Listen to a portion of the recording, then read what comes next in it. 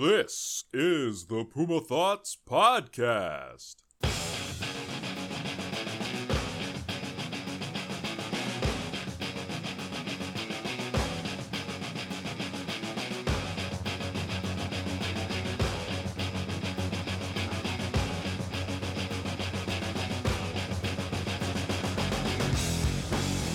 Alright, hey everybody, welcome into this episode of the Puma Thoughts Podcast Quarantine Edition.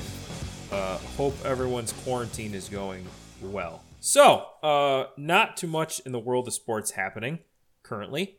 So you kind of have to make up things to talk about and go from there. So, for the first segment today, I figured we'd look back at the Bills' playoff drought. Mostly have a little bit more fun with it. Now that the Bills are a perennial playoff contender. I thought we would go through and discuss the best teams of the playoff drought. So from 2000 up until 2017, the best Bills teams that they could muster in those years. So jumping right into it, the 2002 team that finished 8-8, head coach Greg Williams. Offensively, they were scoring points. They were keeping up with pretty much everybody. Defensively, left a lot to be desired. I believe it was the first year of London Fletcher on the team. But Eric Moulds, Drew Bledsoe, and Peerless Price killing it. Travis Henry having a pretty good year. So the offense itself was doing very, very well. They finished one game out of the division. They finished third, going 8-8 that year. But the Dolphins won it at 9-7. So that was a team that was one of the better ones given the drought. The next team, the 2004 team, that went 9-7 with Mike Mularkey. I think we can all agree that was the team that was probably the closest to doing the most damage for ending the drought per se. They lost to the Steelers' third stringers, however, at the very last game of the season. All they had to do was win, and they were in the playoffs. Couldn't do it, missed it. There you go. But that was a team that won, I believe, 7 straight in that season. And they were really doing very, very well. London Fletcher, Takeo Spikes, Pat Williams. Everybody was on that team that year.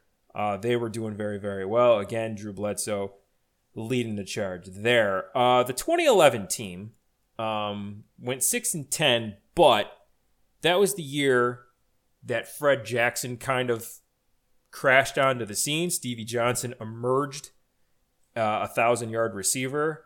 I believe it was his second year of having 1,000 yards. He ended up having 3 in a row. The only Bills receiver to ever do that. But Chan Gailey's offense was something different, something a little bit more prolific, especially when they added C.J. Spiller to it. So given that team did go 6-10, but that was the year that they ended up upsetting the Patriots, going down 21-0 there. They beat the Raiders after going down 21-3 the week prior to that. I say they are one of the better teams given their record, but the offense was probably could have kept up with just about anybody in the league when healthy. When Ryan Fitzpatrick took over, that's kind of started the love affair with him. And the 2014 team that went 9-7 with Doug Marrone was probably a team, given the quarterback struggles with Orton and what have you. That was a team that I think defensively hung well with anybody.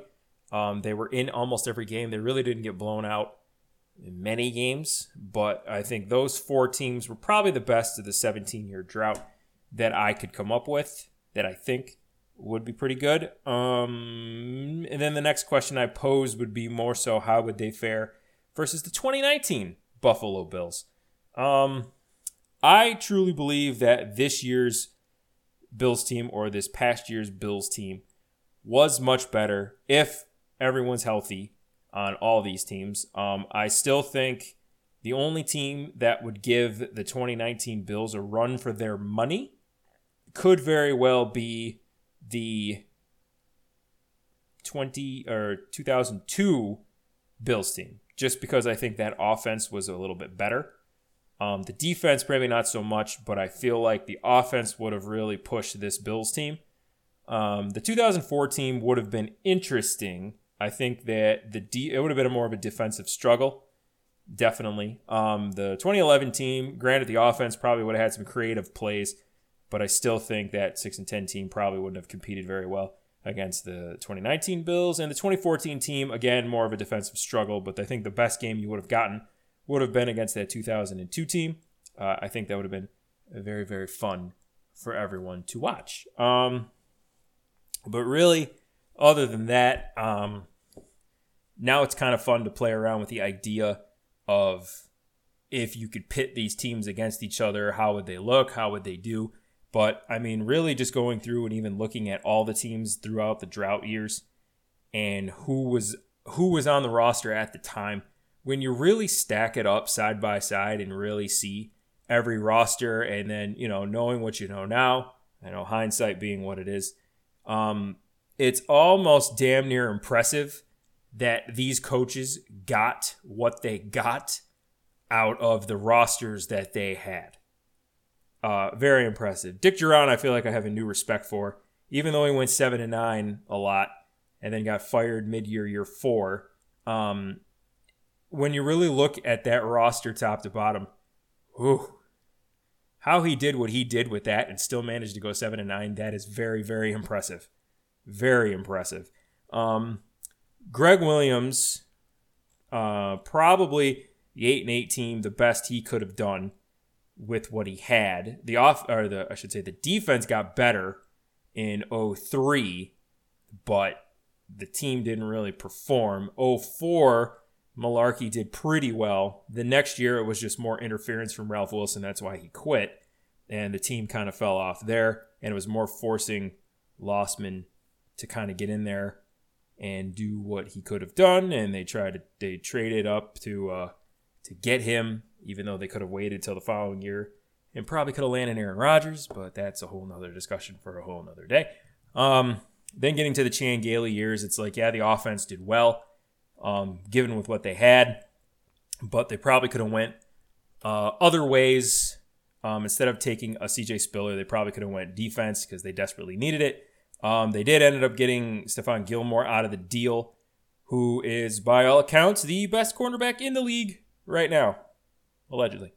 And then, through the Doug Marrone years, he did the best he could do with what he had, even though he had a lot of differing opinions on how that team should go.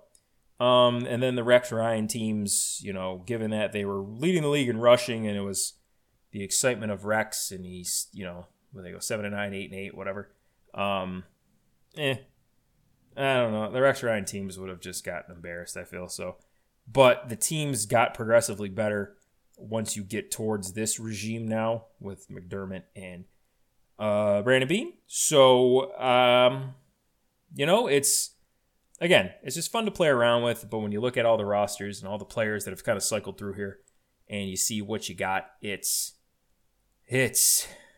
mind-boggling to think that this team was actually competitive in some of the games that they were in, and they weren't just one of the worst teams of the drought. Granted, it was 17 years and it was a long time, but there were some years that they were close. Again, 2002, 2004, 2014. They were close. Other years, they were probably out of it and they won games near the end to make it look a little bit better. But there were teams that were worse for maybe not as long, but there are teams that are worse for stretches of that period. So it's just interesting how it all played out anyway.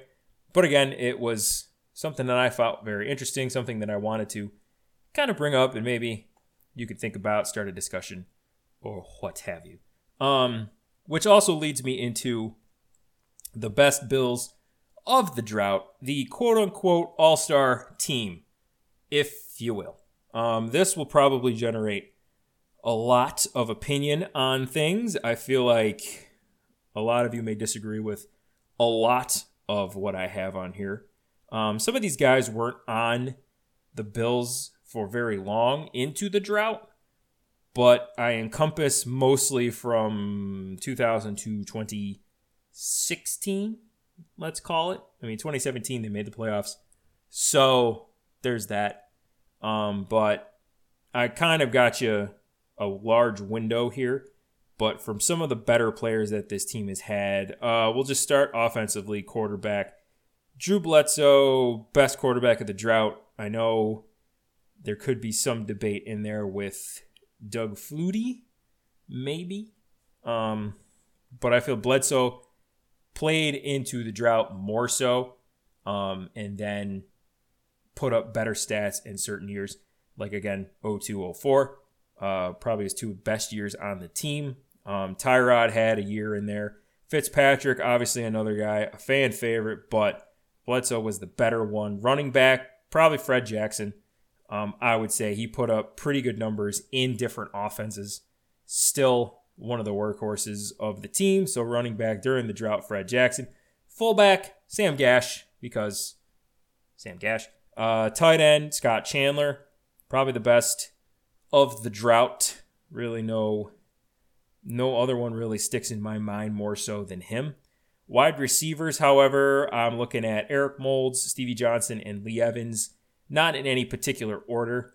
I feel like they were the 3 best receivers the team had to offer during that stretch. They would have put up pretty sick numbers. Granted, if you could have put this team on paper, or at least all together on the field at the same time, I think it would have been, hey, you probably would have made the playoffs a few years. So those are your receivers. As far as your offensive line goes, from left tackle, Jason Peters. Not so much for what he did with the Bills, but just because of his longevity in the league. He has been playing for a very, very long time.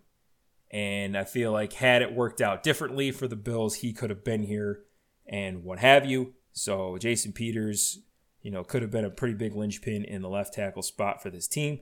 Left guard, Reuben Brown, fan favorite. Reuben Brown, obviously, one of the better offensive linemen to walk through the doors at One Bills Drive. I think he would have pretty much solidified that spot. Eric Wood at center. I think that also goes without saying. Richie Incognito at right guard. I think, again, 2 stints with the team, but did very well near the end of his run here. Still part of the drought, though, so I put him in there. Right tackle, Jonas Jennings. That one could be up for debate also, but I feel like Jonas Jennings really hit his stride when he kind of near the end of his run here. So that I feel like he could have filled in at right tackle there. Kicker, Ryan Lindell, one of the most consistent players there. Defensively, you're looking at Aaron Schobel at defensive end. Defensive tackle Kyle Williams, defensive tackle Pat Williams, defensive end Mario Williams. There's a lot of guys that were named Williams on this team. Jesus. But yeah, I think that's your front 4. I don't know if there's too much other debate than that. I know Darius could have been considered, but yes and no. He played very well, but he could have done more from what he was drafted. Like the spot he was drafted, could have done more. Had he not been dealt to Jacksonville, it could have been different. But again, Aaron Schobel, one of the most consistent players, the only guy that really sacked Tom Brady at all. Kyle Williams, again, heart and soul of this team for a long time. Pat Williams, one of the better defensive tackles from the late 90s into the early 2000s. Mario Williams is one of the best pass rushers the team has seen since really Bruce Smith. If we're really doing that, like he had All-Pro and Pro Bowls on his resume already before he got here, so that was a big fish that we landed there. Linebackers, London Fletcher, Takeo Spikes, and Paul Posluszny.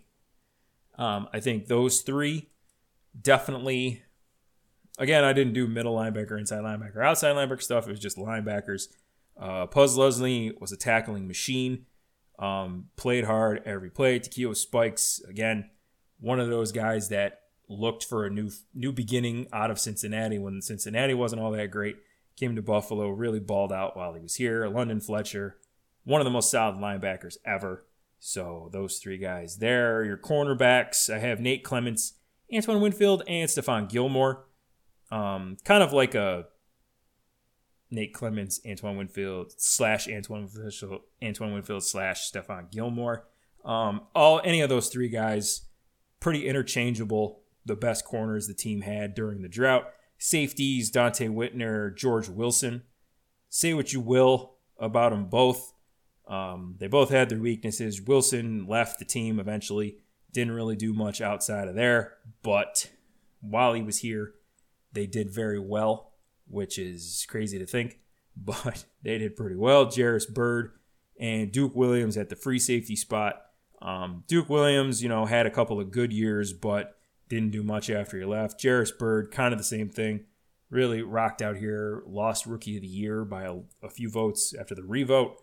But when he left, just battled injuries and was never the same. But while on this team during the drought, probably some of the best safeties we could have seen. And punter, obviously, Brian Mormon. So that's kind of what I'm looking like for kind of a drought all-star team.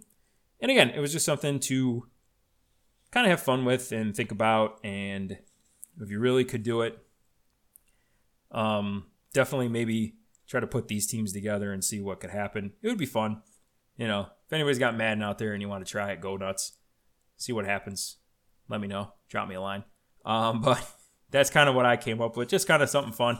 Something I was thinking about. Not too much else to do during quarantine, so you get to have a little fun with it. As I drop my pen. So with that, I'll take a quick breath here, and then I'll come back with a 2017 NFL Draft Redraft. Now we are 3 years removed from this draft. Now it's time to see who screwed up and who nailed it, right? Again, hindsight being 2020 with this, but this is always fun. You get to go back and see what your team could have done, should have done, would have done if things were different. So I'm going to reset the draft in 2017, and we're going to go 1 through 32 with the picks, and I'll give you reasons why, but I'll do that in just a moment. 'Cause you're everywhere to me, and when I close my eyes, it's you I see. Everything I know that makes me believe I'm not alone. I'm not alone. All right. Now we get into the 2017 NFL Redraft. I know that the 2020 draft is coming up Thursday, I believe. And I could sit here and get into who I think is going to be number one, who's going to go where, who's going to do this, who's going to do that. But I'm going to have more fun doing this. It's just going to be a different feel this year because of the corona kind of everywhere. It's really shutting down a lot of different things. Also, being that the Bills don't have a first-round pick because of the Diggs trade. So I don't see them trading up into the first round to do much of anything.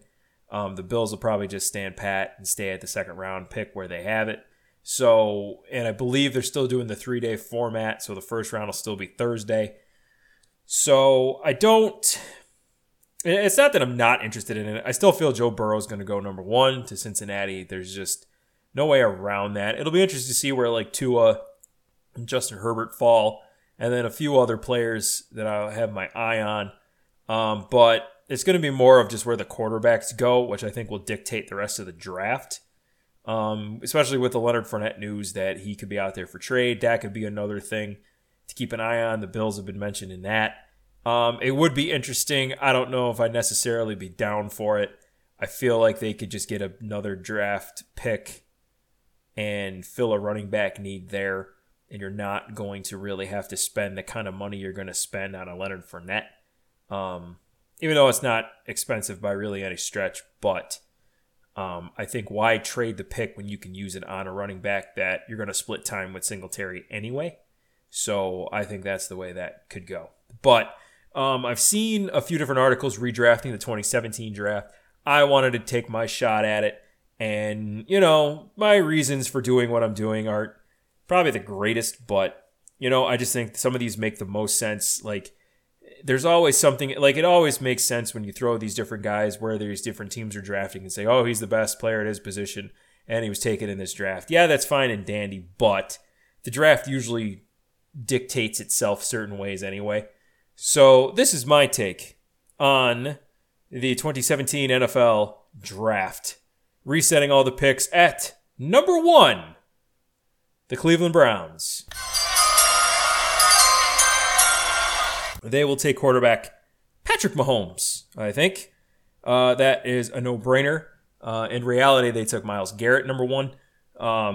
By any stretch, not a terrible pick that they took in the first place. Garrett, before he bashed Mason Rudolph's face in with his helmet, was pretty much going to be a pretty good all-pro player, more or less. But Mahomes came into the league, and when he got his chance to start, he took it, you know? So Mahomes, definitely number 1. Number 2, originally with San Francisco. They traded with the Bears. But I think they take Deshaun Watson. They stay at 2, take Deshaun Watson. Reality, though, Chicago traded up 1 spot and took Trubisky. If they could go back, I'm sure they would do things differently. Number 3, in my redraft, Chicago will take Myles Garrett. I know they could go a bunch of different ways with this. I still think they take defense then if they couldn't get the quarterback that they wanted here. I don't think they take Trubisky. Again, knowing what we know, let's just assume they do things differently. Myles Garrett was considered the number 1 overall pick anyway going into this draft. If you get him at 3, not terrible. The Bears, I should say, go build their reputation on defense anyway. And can you imagine if they end up getting Khalil Mack still? How good, you know what I mean? Like, the pass rush would just be disgusting. And you could probably plug in just a capable enough quarterback to get you to make plays. And you could probably survive. So I think that's the way the Bears would do it. Number 4, Jacksonville. I have them taking Christian McCaffrey at running back instead of Leonard Fournette, who they took there. At number 5, the Tennessee Titans. And in reality, they took Corey Davis, the wide receiver out of Western Michigan. He has not had a very fun experience in the NFL thus far. So I think they would take Chris Godwin there. He's been killing it down in Tampa, so I think Tennessee would go that route. The Jets at 6 still take Jamal Adams. I don't think anything changes there. I think the Los Angeles Chargers at 7, instead of taking Mike Williams, the receiver out of Clemson, they take Juju Smith-Schuster instead. Not to say Mike Williams was a bust by any stretch. I just don't think he should have been taken this high, given, again, what we know now. I think Juju would have been a different type of receiver for them to have, so I think Juju would have went there. Carolina at 8 would have taken Leonard Fournette, I feel. Again, it's not like Fournette is a bust by any stretch. He's just a different type of running back. And I think Carolina would have went with him. I know there's some other guys that could have been taken. Again, I'll get to them. I still think, though, Fournette would have went there. He was pretty much considered the best running back coming out of this draft anyway, just for what he was. So I think Carolina ends up with him. Cincinnati at 9. In reality, they took John Ross. Again, probably wish they could have done that differently. I give him Kenny Golladay at 9. They need a flyer on the other side of A.J. Green. I think Golladay fits the bill there. He's doing pretty well in Detroit. Buffalo at 10. They don't trade with Kansas City here because Mahomes is already gone. So I think the Bills stay pat at 10, and they still end up getting Tre'Davious White. So that doesn't change there. At 11, New Orleans, instead of taking Marshawn Lattimore, which they did in reality, they will get Alvin Kamara at 11. So they still get their running back there. At 12, the Texans do not trade up in this scenario. Cleveland still has the 12th pick. They take Dalvin Cook at running back. So that will make Isaiah Crowell and Duke Johnson expendable. So Dalvin Cook then takes over in Cleveland at 12 there. Arizona on 13, instead of taking Hassan Reddick like they did in reality, they take TJ Watt. So he jumps up the board by a lot. At 14, Philadelphia, they take Derek Barnett. Not a bad pick by any stretch in reality. But in this scenario, they try to give more help, I would say, to Carson Wentz. So Cooper Kupp goes number 14. I think Cooper Kupp would make a world of difference in that offense. And that's where he goes. In Indianapolis at 15, in reality, they took Malik Hooker, the safety out of Ohio State. In this redraft, I have him taking Marshawn Lattimore, the corner. Again, I don't think they could have really missed on either pick, but I feel like Marshawn Lattimore would go there, and then they would have their cornerback number 1 to anchor one side of their defense. Baltimore at 16, they still end up with Marlon Humphrey as they did. Washington at 17, instead of taking Jonathan Allen, defensive tackle, they take Malik McDowell, a defensive tackle out of Michigan State. You could see what he has done in Seattle since he got there. He's been really doing good things. So, Jonathan Allen might not have been living up to everything, but I think Washington would redo it and take him. At 18, Tennessee, they took Adoree Jackson, the corner. I went back and forth on this, but I feel like if given the chance, they would take Shaquille Griffin instead. Not that Adoree Jackson isn't any good. He actually is not bad. But Shaquille Griffin doing, I think, much better than people anticipated him doing that at this point, especially being a later round pick. So you can see what he's done with Seattle, but I think Tennessee would go back and redo it, and they would take him at 18. At 19, Tampa Bay would, instead of taking O.J. Howard, as they did, they would take George Kittle. Now, this is where it gets interesting, where people will probably be like, well, why wouldn't George Kittle go, to Chicago at 3 or San Francisco at 2 or hell to Jacksonville at 4? I just think tight end, being the position that it is, yeah, it's a big position, but Kittle, again, like he's dominating the way he's dominating, which is nice, but I feel like Kittle has to be in that type of offense to do what he's doing. And Shanahan's offense really provides itself to give you those opportunities. I don't think Jacksonville's offense gives them that same opportunity. I don't think Chicago's offense per se would have done that. And again, with the top 2 quarterbacks being Watson and Mahomes, he wouldn't have had a chance to go 1 or 2. And again, Tennessee's offense doesn't really lend you that. The Jets, Chargers maybe, but I still think they would have went receiver instead. And then you got Carolina, Cincinnati. Buffalo could have been an option, but you want to get defense in there. So I just think, the way drafts go, he would fall a little farther and he would end up in Tampa. And that would be probably the biggest steal of that first round then, if that was the case. So Tampa would end up with George Kittle. At 20, Denver would get Deion Dawkins, the guard. The Bills, everybody knows, got him in the second round. But Garrett Bowles went in reality to Denver at this spot. He hasn't been really living up to expectation, so I think Denver would redo it and take him. Detroit at 21, in reality, took Jarrad Davis, the inside linebacker, but in this scenario, I have them taking Malik Hooker, the safety. I think he would still do wonders there. And number 22, Miami, I have them taking James Conner, the running back in this scenario. In reality, they took the outside linebacker Charles Harris. I think James Conner would do bigger things for them there.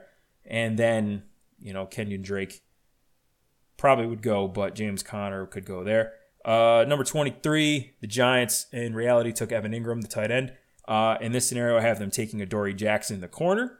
Again, he just goes a little farther in this draft. But I think the Giants could have used more defensive help. Oakland at 24, they get Mike Williams at receiver. In reality, they took Garyon Conley, the corner. I think they would be okay with that trade-off. 25, this is where Houston would draft. They don't trade with Cleveland. In reality, Cleveland got this pick with the trade for Deshaun Watson. So Jabril Peppers went 25 to Cleveland. In this scenario, however, I have Chidobe Awuzie, the corner, going to Houston. So Peppers, again, gets traded from Cleveland anyway, so not a huge deal. 26, Seattle hangs on to this pick. In reality, Atlanta got it, and they took Takarist McKinley, the defensive end from UCLA. In this scenario, I have Seattle holding on to this, taking Taylor Moton, the tackle. They could use more help on the O-line there. 27, again, the Bills don't trade down with KC in this scenario. So 27, Tre'Davious White went to the Bills, but KC hangs on to this. They take Jayon Brown, the linebacker. Dallas at 28, in reality, took Taco Charlton, the defensive end out of Michigan. In this scenario, I have him taking Derek Barnett, defensive end out of Tennessee. The Eagles got a good one when they took him in reality, but I think Dallas would end up with him here. Green Bay at 29. They took, 29. Cleveland ended up with that pick. They took David Njoku, the tight end out of Miami. Green Bay keeps this pick, and I think they take Evan Ingram there. I think he would do good things in Green Bay. In Pittsburgh at 30, in reality, again, they took TJ Watt. In this scenario, I have him taking O.J. Howard. So 2 tight ends back-to-back, 3 tight ends in the first round. In my scenario, I think O.J. Howard would do good things in Pittsburgh just because they haven't done much since Heath Miller left in that position. 31, this is where San Francisco traded back up to get Reuben Foster, the linebacker. But in this scenario, I have Atlanta keeping that pick, taking Carl Lawson, the defensive end. And number 32, New Orleans still ends up with Ryan Ramczyk, the tackle out of Wisconsin. So, not for much rhyme or reason, other than it's just fun to think about what would happen and the way drafts would fall. I know there's different needs for different teams. Probably could have taken different players. I know a lot of you probably think Dalvin Cook could have went much higher, which, yeah, he probably could have, depending on what teams were looking for. But I think, again, your consensus 1 and 2 would have been Mahomes and Watson. And then from there, it could have went any which way. Given what McCaffrey has done in his career thus far, he's really exceeding a lot of expectations. I think Jacksonville would have been unwise to pass up on him there, again, given what we know now. So I think that would have been fine. Godwin, again, is looking to be one of the better receivers in this draft class. Sorry to Corey Davis and John Ross, but they're not doing a whole lot where they are. But Godwin and Juju and Galladay are. So, again, it just mostly goes to show you that if you have good scouting, you can get good players wherever you are in any round, which is kind of fun. But again, that's kind of what I came up with. Maybe we'll do another redraft later on down the line. We'll see how this draft goes. I will be working this week, so I don't know if I'll get to watch too much of the draft. I'll try to watch at least some of the first round. I'll catch it on the YouTubes, I'm sure. I'm sure there'll be videos all over the place, so I'm not going to be out of the loop by any stretch. But, I could have just sat here and gave you my analysis, gave you who I thought was going to go where, who I'd like to see the Bills take, who I'd like to see do this, who I'd like to see do that. But I figured doing a redraft would have been more fun because we could have got to see what could have been. And definitely this would have made things a lot more interesting if it fell that way. Faux show. But that is pretty much all I got for you this week. I'm going to try to get another show out to you next week. And we will see what we come up with next week. I've let the girlfriend know that she will be on it next week. She's very excited. So I told her to come up with some talking points. Hopefully she's doing that. She could probably hear me talk right now. So I'm sure she's thinking up something fun to talk about. So we'll have a little bit of fun with it next week, but I'll try to do a recap of the draft. If not on the show, try to maybe even do a blog. I haven't written one of those in quite some time. So that could be interesting. But again, we'll see. Try to keep yourselves busy. Be safe. Don't go outside if you don't have to. There are other ways to get the things you need. Amazon, Instacart, all that fun stuff. Be safe. Do what you got to do. For all you essential workers out there, keep doing what you're doing. Take the necessary precautions. Again, I'm an essential worker, so I know what you're going through and everything. For all the rest of you, just stay strong. We'll get through it. But until then, I'll talk to you guys next week. Definitely going to try to get a show out next week. So, with that, you can find the show on the Facebook. Search Puma Thoughts. You can find me on the tweets at Puma585 or at Puma Thoughts. SoundCloud. Search for Puma Thoughts or Puma585. Instagram. Search for Puma Thoughts. I'm on there too. YouTube, don't know if I'll get a post out to YouTube. don't really have too much time to get it out on the video part of it. But again, you can still find me at those other places for sure. So, take care of yourselves, everybody. We'll talk to you next time. I am out of here.